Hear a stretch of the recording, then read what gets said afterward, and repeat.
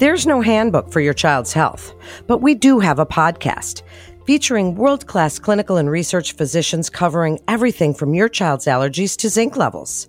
Welcome to Kids Healthcast by Weill Cornell Medicine.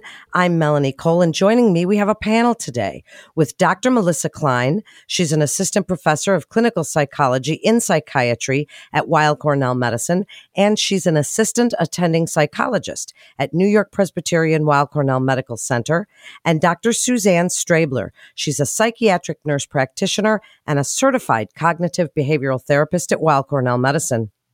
Doctors, thank you so much for joining us today. Dr. Strabler, I'd like to start with you, and if you could kind of set the table for us. What are the different types of eating disorders you see in your clinic? Tell us a little bit about what that term disordered eating even means. Absolutely. And thank you so much for having us, Melanie. We're really excited to be here talking about these really important issues. I think the first thing really to highlight is that disordered eating occurs on a spectrum.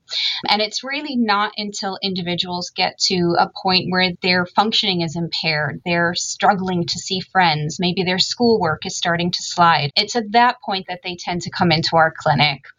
And so there are 8 recognized feeding and eating disorders identified by the Diagnostic and Statistical Manual. Typically in our clinic, we really encounter about 5 main eating disorders. So we're seeing anorexia nervosa, both in those who are medically underweight and also those who are suppressing their weight. They exist in a body mass index that's considered a healthy body mass index, but actually for their body, it's too low. We also see bulimia nervosa, binge eating disorder, and we're seeing a newer eating disorder called avoidant restrictive food intake disorder, or ARFID, in many more individuals reaching out for treatment for this particular disorder. Well, Dr. Klein, how common are these? Are they more common in adolescent girls, or are boys susceptible to them too? Tell us a little bit about the breadth of what you're seeing in the clinic.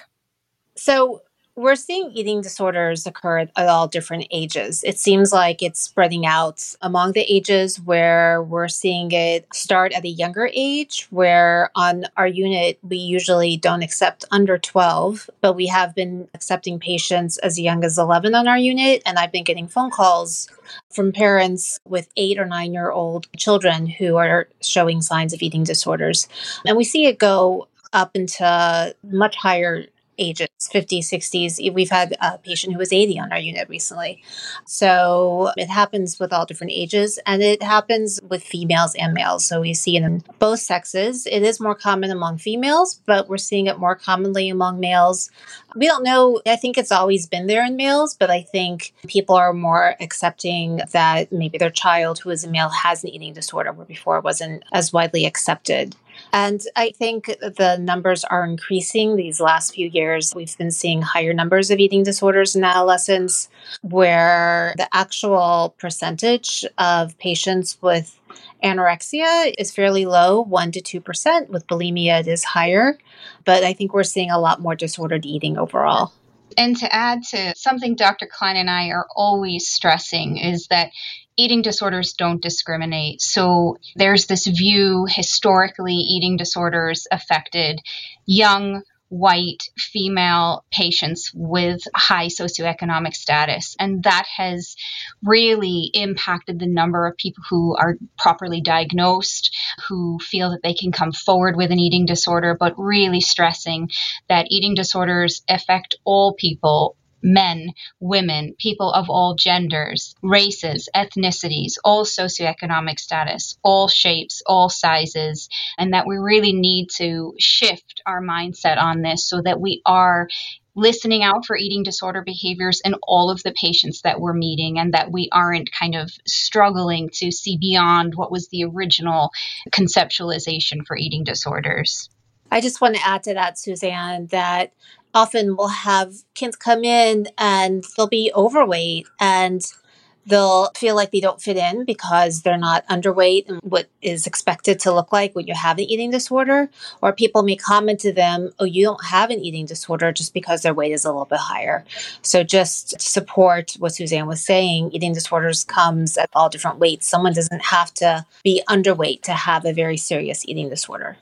Well, thank you both for that. Dr. Strabler, when you were talking about this really being the misconception that it used to be girls of certain socioeconomic standing, that sort of thing. And now it's a much broader problem. You know, children are coming up with this, and we're seeing it so much more all around the country. Do you have any theories? Because I know I have my own. And as an exercise physiologist, I've seen it for years when I've worked with kids.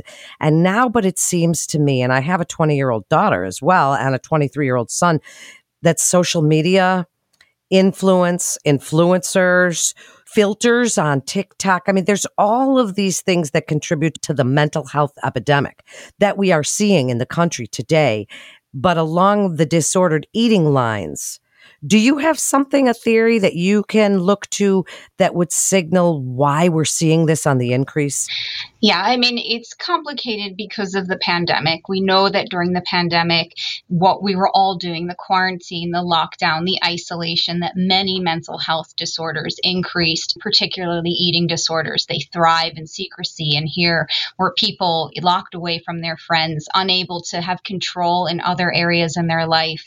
But to your point about social media, and I could go on and on about social media and the impact on eating disorder and eating disorder behavior, disordered eating, there is initial evidence really showing that the more time, particularly young people, spend consuming social media, the lower their body confidence, the lower their self-esteem. And it's a really complicated situation. We are so concerned about social media usage that actually in our evaluations, we actually include it now. Can you tell me a bit about how much time you're on social media? What are you using? Are you on TikTok or Snapchat? And my younger patients, they keep track of it, or their phone does, and they'll show me, I've been on for 8 hours today total. And so really helping to provide families and patients information about the best use of social media. Social media can be really helpful in terms of connecting people and keeping in contact with friends, but there's a lot of very unhelpful content out there. There's a lot of toxic content out there as well, but just in terms of helping someone to create their page so that they're not getting tons of information about dieting or what the best bathing suit look is for this season, and really helping people to reduce the amount of time they're consuming social media as well, I think is hugely important. Yeah, I agree with you. That could be a conversation in itself. And Dr. Klein, I'd like you to differentiate anorexia, bulimia, two of the more common ones that we see, and tell us how we can tell the difference. For parents listening, they may see that their child is turning away food. They may see that they're getting much thinner or that their negative self-talk is on the rise. But bulimia being a different deal because we can't always tell. And you don't always know, but there are certain signs. So I'd like you to differentiate these two and speak to those signs and symptoms as you're differentiating so that we can tell what it is we're looking for as parents, those red flags. Sure. So with anorexia, one of the key differences between anorexia and bulimia is with anorexia, someone is lower in weight than what's expected. And it's very important that what's expected, because sometimes you will have someone start at a higher weight and they lose a significant amount of weight. And maybe they're not considered to be low weight compared to maybe some of their friends. But for them, they're considered to be still very low in weight. So it's something that someone has to take into mind. There's also just with anorexia, preoccupations with shape and weight. There is a form of anorexia called anorexia binge purge type. So there are two forms, the restricting type and the binge purge type. So someone with anorexia binge purge type is binging and or purging as well as being lower in weight than expected. And I just want to clarify, binging is eating much more than expected in a very short, discrete amount of time. So usually it's more than like twice, maybe close to 3 times as much as what's expected. And purging can take different forms. It could be vomiting. It could be use of laxatives. It could be overexercise. It could also be severe restricting. So, for example, someone may have a binge and then the next day try not to eat at all. And that could be a form of compensating for their binge. With bulimia, they're not underweight. They're binging and purging at least once a week. So we talked about what binging is and the different forms of purging. And so, yes, it is harder to know when someone is bulimic because often they do these behaviors in secret. It's something that they hide. But certainly within families, sometimes you'll hear parents, they'll say, we noticed that there was a lot of food that was missing, or they'll find wrappers in their child's room, in their backpack. With binging and purging, when someone purges, they don't get rid of everything that they take in. There's evidence that says they only get rid of about half of what they take in. So it's not uncommon for someone with bulimia to gain weight because they're taking in such a large amount of calories. So other signs that someone is bulimic is maybe every time they eat, they go to the bathroom. They could just be feeling more tired, more moody, more irritable. Sometimes when someone is purging and they're using their fingers, there's some marks on the back of their hands because they're doing it so frequently. Sometimes if they're purging very frequently, their salivary glands get very swollen, giving them a chipmunk appearance. Sometimes they go to the doctor and they get blood work done and they see some electrolyte abnormalities. So it is harder to know, but often if there is some secrecy around eating, if you see food missing, if you see some changes in weight, or if you see someone is spending a lot of money on food, could all be signs.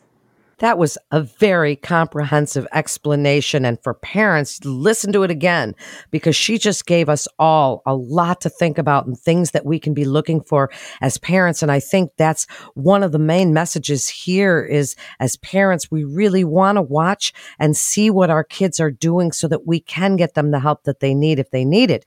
Dr. Strabler, I'd like you to speak about treatments. And tell us about your clinic at Weill Cornell Medicine, the services that you offer, both inpatient and outpatient, and tell us when it does become a point where treatment is required. And I will start with outpatient, and then I'm going to hand back over to Dr. Klein to speak about our inpatient services.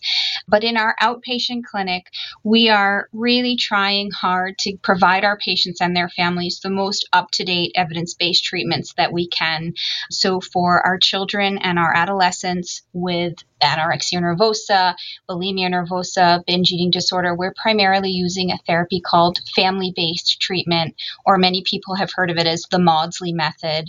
And this is a treatment really involving heavy parental or whatever the adult in the household are to really become a part of the treatment team and helping us to refeed their child. We're more of a coach in helping the parents to provide that therapy to their child.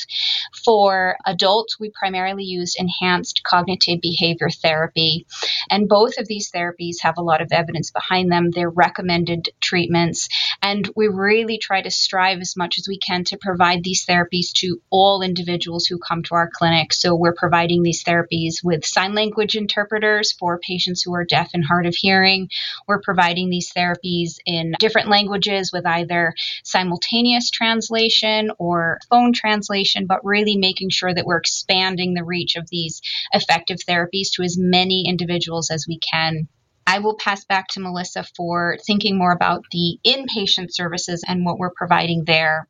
Sure. Thanks, Suzanne. On the inpatient unit, we do treat both adolescents and adults. We have two kind of arms of our unit, which are kept separate. So the adolescent side, usually 12 to 17, although we do have been going as young as 11 these days. It is a very structured unit. It's a behavioral unit. Meals are provided. Everything is closely monitored. So meals, bathroom use are all closely monitored. We do focus on cognitive behavioral treatment, helping patients to change behaviors, and also working on helping them to challenge their thoughts around eating and shape and weight. So they are receiving several groups during the day. We do have some individual treatment as well. And the patients, I think, often can be very supportive of each other. I think it's often hard for patients to talk about having an eating disorder with their friends, with their family. And I think it's helpful for them to see that other people are suffering from this and can relate to their issues. And relating back to the therapies that we offer, but also the eating disorders that we encounter, really highlighting this avoidant restrictive food intake disorder, or ARFID, because we are really hearing from many more parents, adolescent medicine doctors, pediatricians looking for providers for this illness. And one of the first things that parents say when they call us is, I don't know if you've heard of this. I don't know if you've heard of this illness called ARFID. And so really reassuring families that we have heard of it. We are providing a different type of cognitive behavior therapy designed specifically for ARFID, but also a family-based version of that therapy for our younger patients. But there are effective treatments for ARFID. And ARFID is different to some of the more traditional eating disorders that we may be more familiar with, in that there are about three kind of subcategories. We see patients there's a lack of interest in eating that may have been from when they were very little, or it's kind of a newer onset, or in combination with a lot of sensory concerns about eating. So a child or an adolescent who's describing that they don't want to eat sharp foods or slimy foods, or patients who are trying to avoid something aversive happening. So maybe they saw someone choke, or they themselves experienced a choking episode, and now they are restricting their eating for fear of choking themselves. And when we see that combination of either of wanting to avoid a sensory component or an aversive consequence or a lack of interest, combined with dramatic weight loss or nutritional deficiency, we really do want to get these individuals in for treatment, because they often respond very well to treatment. That's encouraging for parents to hear that are so concerned. Now, as you speak about the treatments that are available, I'd like you to also speak about outcomes. Dr. Klein, tell us what you've seen. When you work with these children and even some young adults, please tell us what you see as they go on. What is their life like after treatment for disordered eating? What we do see is that patients can be very responsive to treatment. So, eating disorders are a very difficult illness to treat, but for adolescents, especially if they're able to come for inpatient or get treatment right away and the issues are addressed right away, and especially for anorexia, if they're able to get to a little bit of a higher weight, then they have a very, very good chance of doing very, very well in treatment. We see that they respond very well to cognitive behavioral therapy. And I just want to clarify, the inpatient unit, usually someone is there when they are not responding to outpatient treatment and they have some type of medical concerns often. And when they leave the unit, often they do need some type of transitional care. So by the time they leave the unit, usually they're at a healthier state and they're able to move on to the next level of treatment. But again, with adolescents, when this disorder is caught early and they're given the help that they need, we do see a high rate of recovery. And I know with CBT and with FBT too, we've seen patients really fully recover from an eating disorder. I think it's key, though, that this is something that is treated very early on. I think sometimes parents want to wait to see what happens. They don't want to get treatment for their child right away. They think they're going to grow out of it. And I just want to stress the importance that if you do get treatment earlier on, you have a much better chance of recovery.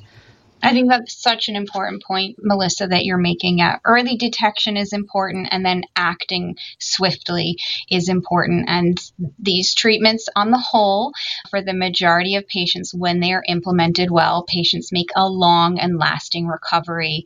Another thing Melissa and I are always stressing is that for most people, eating disorders are treatable.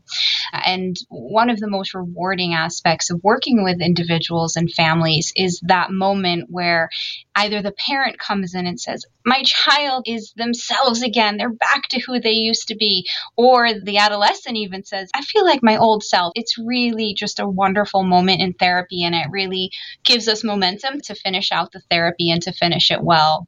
I just want to add to that too. With adolescents, often when they start treatment, they think that they can't change.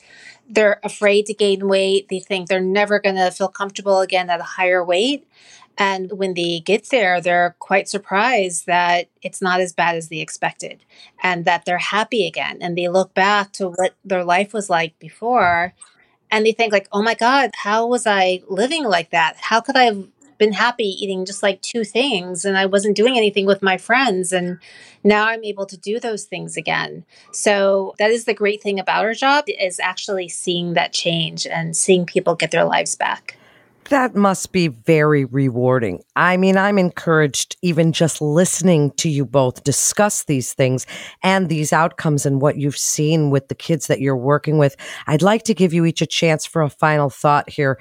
Dr. Strabler, I'd like you to give some parents some healthy ways to talk about weight with their children, because one of the things that, we learned over the years is that negative self-talk, that negative looking in the mirror. But then as mothers, we sometimes do it to ourselves. Oh God, look at my thighs. When did that happen? And our kids hear that. So I'd like you to speak to that particular thing and how we as parents can be role models to help our children so they don't think this way right out of the box. Absolutely. And we talk a lot about this. Yes, we are the role models. Our children see what we're doing, they hear what we're saying. And it's so important that we don't talk negatively about our bodies and our shapes, and that we do our best not to engage on the latest fad diet each time they come around, and that we model for our children that we can eat a balanced and varied diet, and we can have ice cream and we can have other foods that maybe they're being told they shouldn't be eating. But it's so important that in the conversations we have with them that we are modeling neutral language as best as possible. Try not to comment on your child's weight. If you want to encourage them to have balanced foods, really making it about energy. Calories are energy. So yes, let's have this meal so we have the energy to go outside later and play some soccer, or so we can do some rock climbing together. But shifting the language away from healthy eating or good eating or bad eating to just a much more neutral language that's really focused on providing our bodies with the energy that they need, and modeling for our children and for those around us that we too eat a wide variety of foods and are not negatively commenting on our shape and weight. I was just going to say, in addition, we don't like to label food as good or bad. There's no good food or bad food. We don't want to cut out any type of food groups from our diets. We're not giving them the message that starches or fats are bad, that everything is okay in moderation. Well, that certainly applies to the obesity epidemic that we've seen as well, because that negative self-talk and good diets versus bad and restriction of certain foods, it all kind of comes together to make this whole issue with our kids go in either direction in such a big and dangerous way, and so scary for parents. Dr. Klein, last word to you here. I'd like you to reiterate about the clinic at Weill Cornell Medicine and when you feel it's important that parents say, okay, maybe the provider that they go to first will be their medical home, their pediatrician. But then what happens? When is it you feel that it's important that parents reach out? Well, certainly, if you go to your pediatrician and there's some medical concerns, if there are electrolyte abnormalities, if your kid hasn't grown as expected, if in between visits they were 12 and 13 and they didn't gain any weight, or they lost weight at the time that they should be gaining weight, or they didn't gain in height, certainly those are huge red flags to consider and a time to ask for help. But also, basically, if you're seeing that your child is totally preoccupied with weight, shape, even if they haven't lost weight yet, that's a time that you might want to ask for help. If you see that your child has cut back significantly on their food intake, is spending an excessive amount of time exercising, or in general, you see there's maybe a shift in eating and also a huge shift in mood. If your child starts to isolate, is avoiding social situations, if they're getting anxious when going to restaurants or going on vacations or holidays, you see their eating is not the same as it has been in the past. These are all red flags and a time that you should really consider asking for help.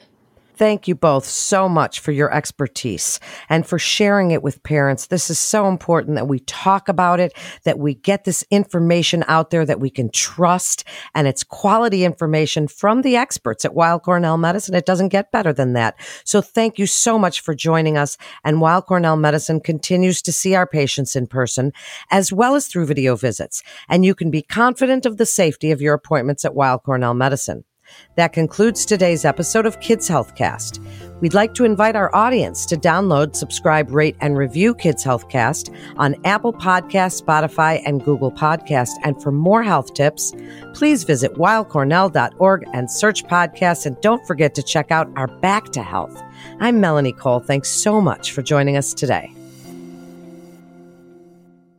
Back to Health is your source for the latest in health, wellness, and medical care for the whole family. Our team of world-renowned physicians at Weill Cornell Medicine are having in-depth conversations covering trending health topics, wellness tips, and medical breakthroughs. With the spotlight on our collaborative approach to patient care, the series will present cutting-edge treatments, innovative therapies, as well as real-life stories that will answer common questions for both patients and their caregivers. Subscribe wherever you listen to podcasts. Also, don't forget to rate us 5 stars. All information contained in this podcast is intended for informational and educational purposes. The information is not intended nor suited to be a replacement or substitute for professional medical treatment or for professional medical advice relative to a specific medical question or condition. We urge you to always seek the advice of your physician or medical professional with respect to your medical condition or questions. Weill Cornell Medicine makes no warranty, guarantee, or representation as to the accuracy or sufficiency of the information featured in this podcast, and any reliance on such information is done at your own risk. Participants may have consulting, equity, board membership, or other relationships with pharmaceutical, biotech, or device companies unrelated to their role in this podcast. No payments have been made by any company to endorse any treatments, devices, or procedures, and Weill Cornell Medicine does not endorse, approve, or recommend any product, service, or entity mentioned in this podcast. Opinions expressed in this podcast are those of the speaker and do not represent the perspectives of Weill Cornell Medicine as an institution.